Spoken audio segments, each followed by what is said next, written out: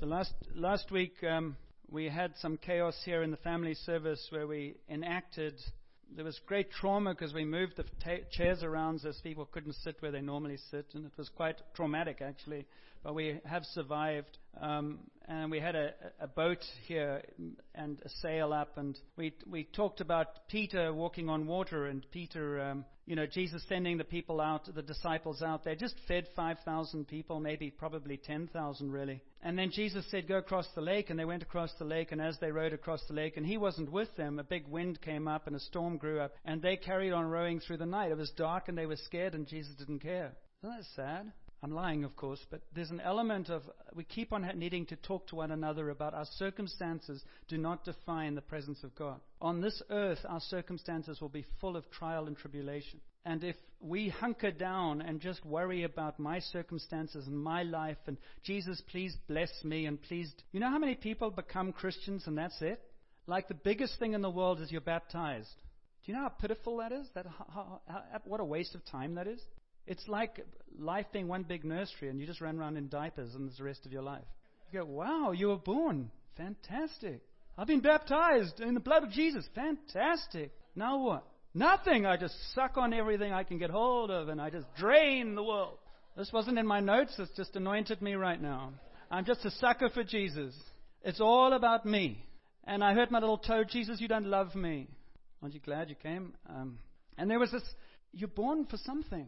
And when you become Christian, Jesus went to the cross and he poured out his life and he forgave us of our sin and we say, yes, Jesus. And that's the beginning of something. That's when it starts.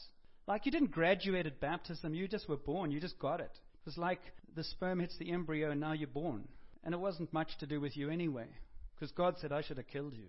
Because in my law, that's what I say. But I sent my son because we went, no, we don't want to kill everybody. So let's start again. So when you're baptized, you start again. Now Jesus is part of your life. And then you go, now what? He says, well, now let's live. Let's live unintimidated. Let's live as if we're not scared of everything around us. And so Jesus sends these guys out, and then he walks on the water. Now, we talked about this last week, but I'm just bringing you up to speed. He walked on the water, and the disciples were in this boat, and they were terrified, and they see Jesus in the distance. They've never seen this before. They said, this is not in my comfort zone. I'll use that a lot because I'm hearing it a lot.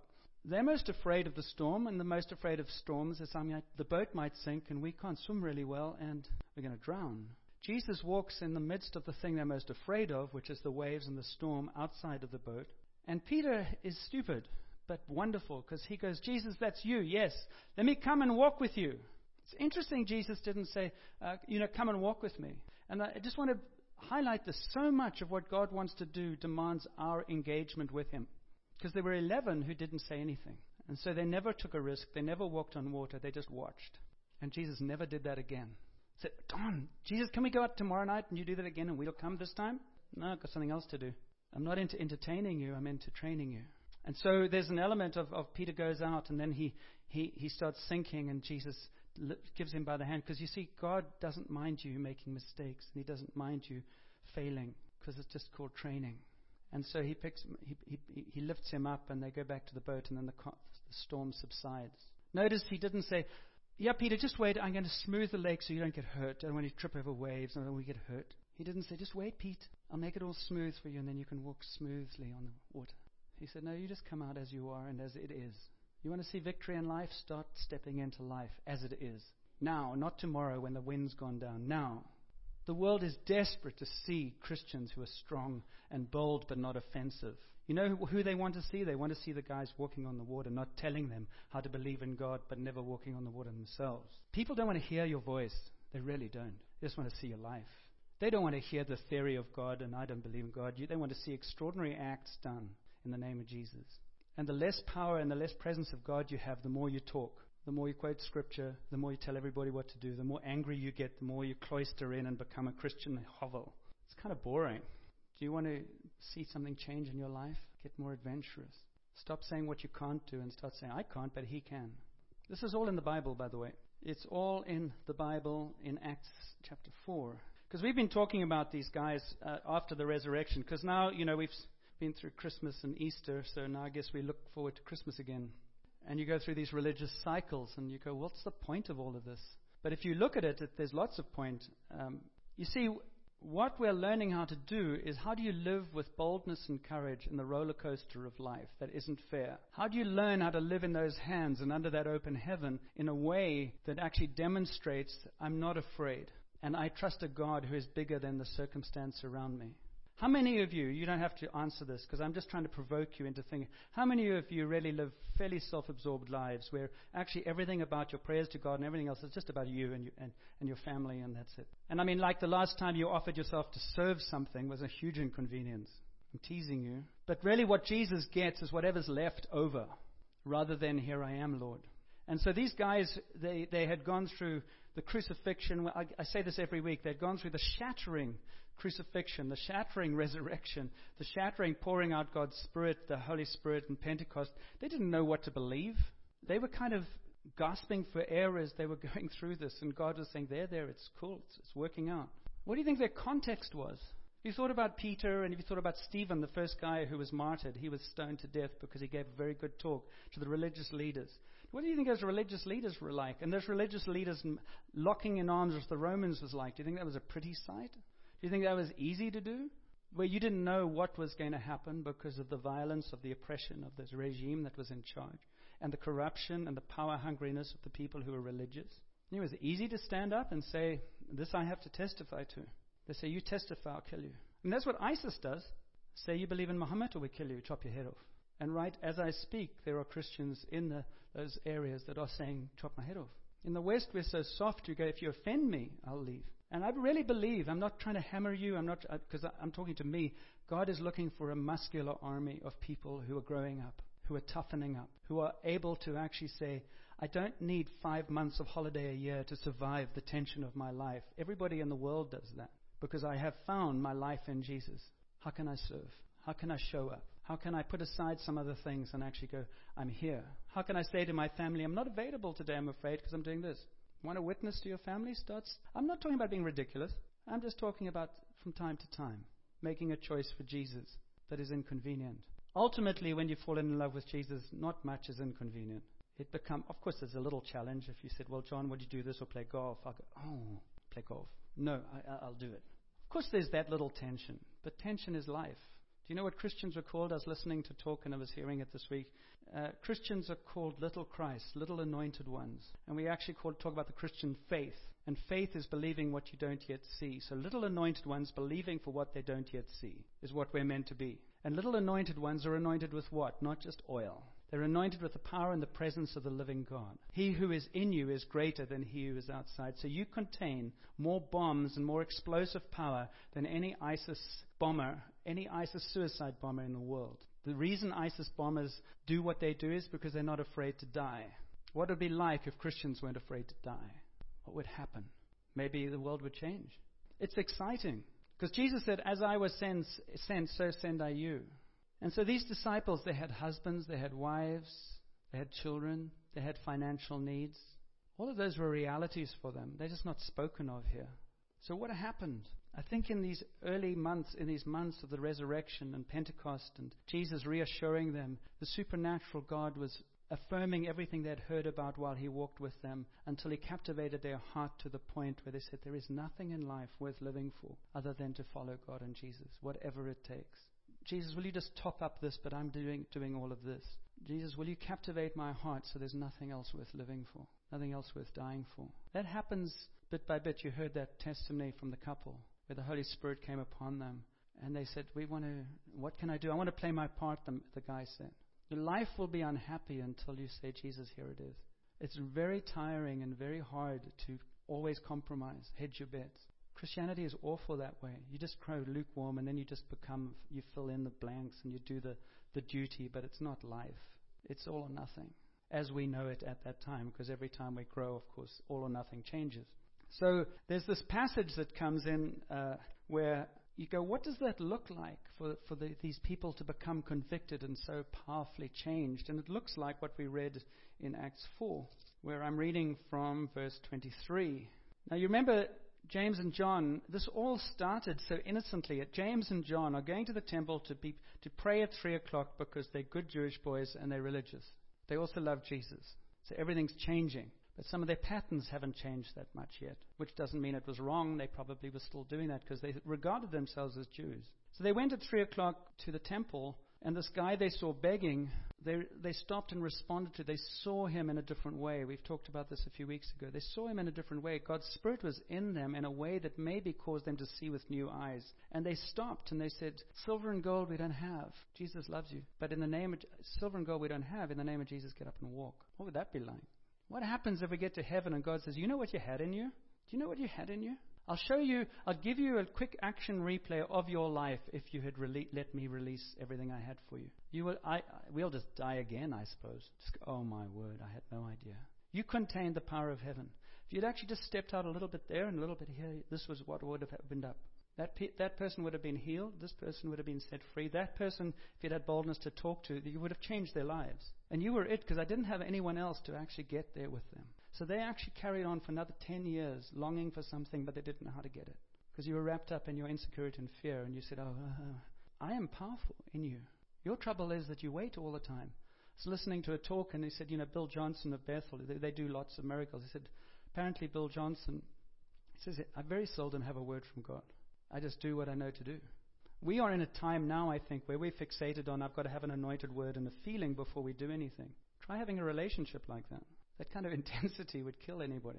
So these disciples, they do this wonderful healing. The guy stands up and he dances with them. He's quite an extrovert at this point. He's quite excited. He's never walked. He's 40 years old and he's behaving like a kid and everybody's noticing. We know that Joe. He's been bumming off us for 20 years. Now he was a fake. I bet you he was never crippled in the first place. I bet they had those conversations. No, really. Ask my mother. My mum's crying because Joe's walking and he's never walked in his life. So this is the name of Jesus, they said. So people said, Jesus, what happened? He said, well, you killed him, but he rose again. Oh, shoot, did we ever screw up? What do you do when you've just discovered you've killed the one who rose from the dead? I guess what you do is find that the one who rose from the dead is merciful and kind and says, you didn't know what you were doing. I forgive you. Now let's do it again. Until we know that kind of forgiveness, we won't have compassion on anyone else. Until we know what we're capable of. This stuff is living. It's extremely relevant. But there's a revelation has to take place where God is God and I am not. And so these disciples had wrestled with this for the last 3 or 4 years. That's why the Alpha Course is a great opportunity to say, come with me and let's talk about this stuff. Come and see something that I found very precious. Just humor me. Come anyway. It's free food.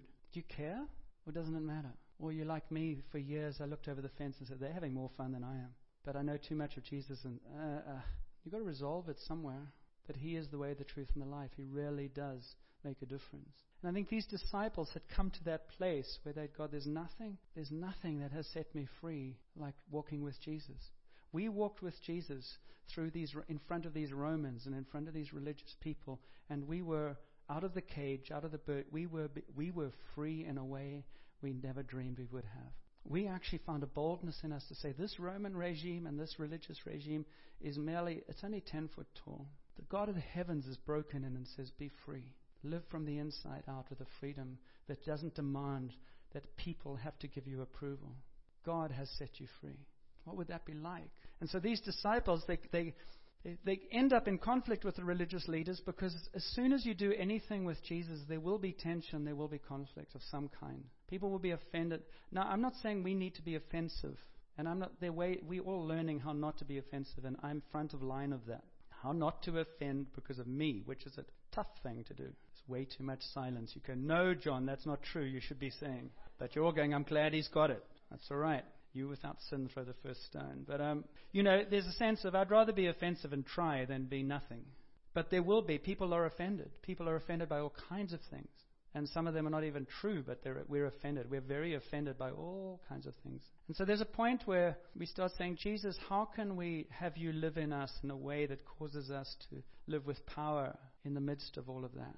And so these disciples had been sent off to jail because they had offended the religious leaders. They had basically threatened their worldview, which is often what is our issue too. We don't like anything that threatens our world or our worldview or our theology, or I'm a Baptist and this is how we think, and I'm an Anglican and this is how we think, and you go, who cares? Whatever you are is an aberration. Whatever you are, it doesn't come from heaven. Whatever you are is a human attempt to work it all out, and God in His grace allows it all to coexist, but He doesn't say, oh yeah, this is my perfect group. Hard luck. And so what do these guys do? They've now been in prison. I would think if I had been used to heal somebody, I'd be a celebrity. I'd be going around the circuit.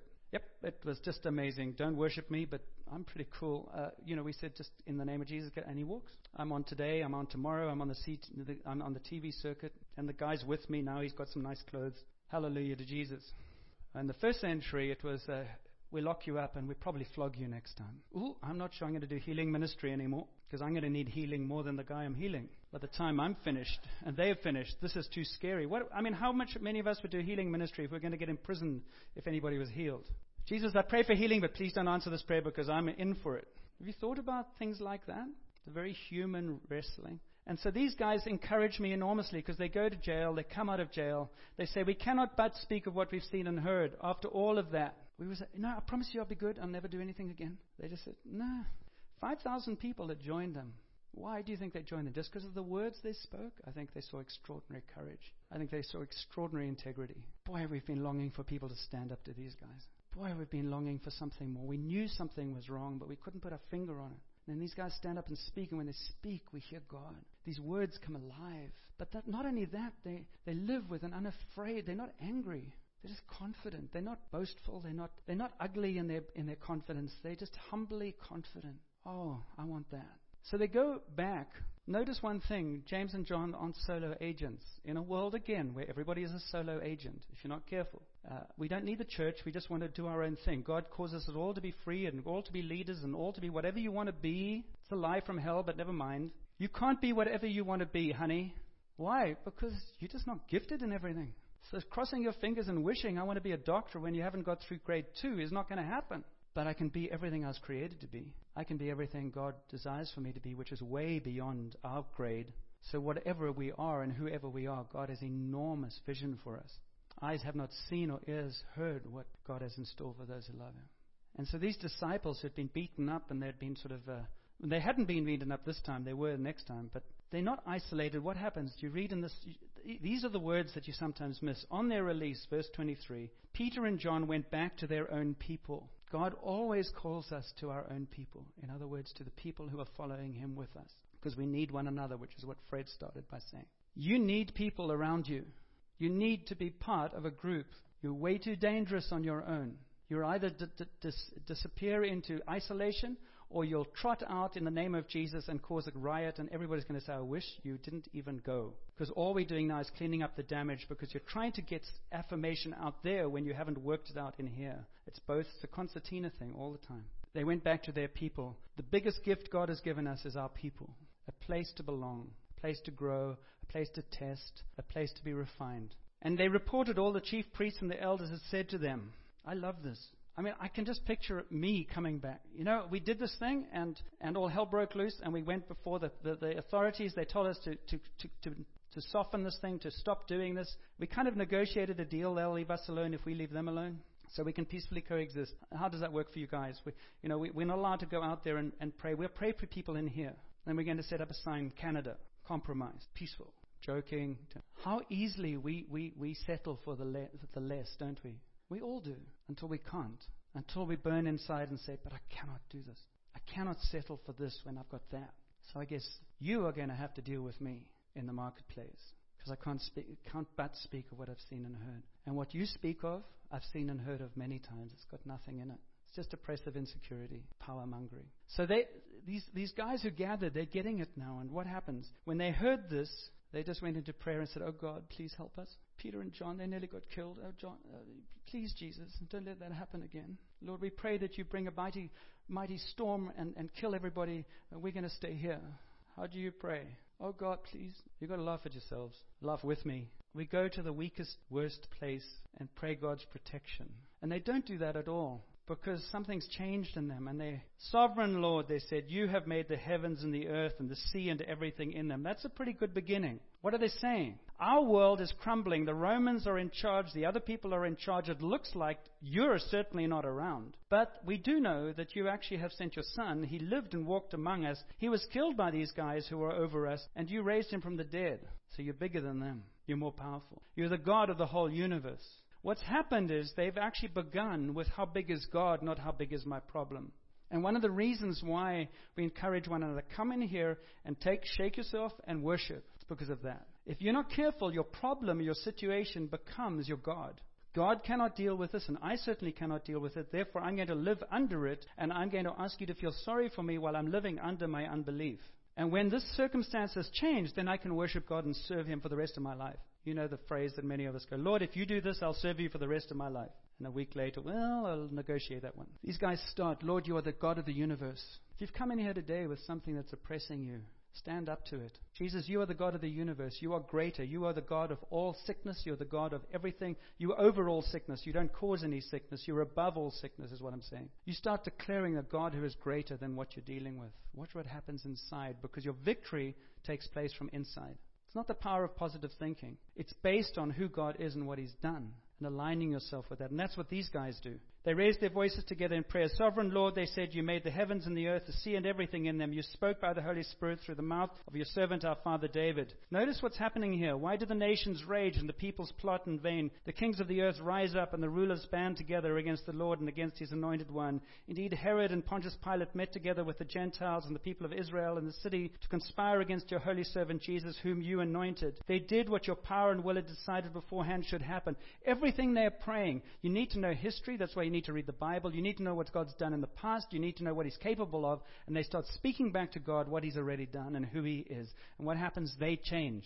Oh, we lost sight of that. Peter on the water. I start looking at the waves and I sink. And Jesus says, you can stay with me. Focus on me and you'll overcome that. Well, I don't know how. It doesn't make sense to me. No, it doesn't. Never will. Now, Lord, consider their threats. Oh, I love this. Because I want to go, Lord, consider their threats and please stop them.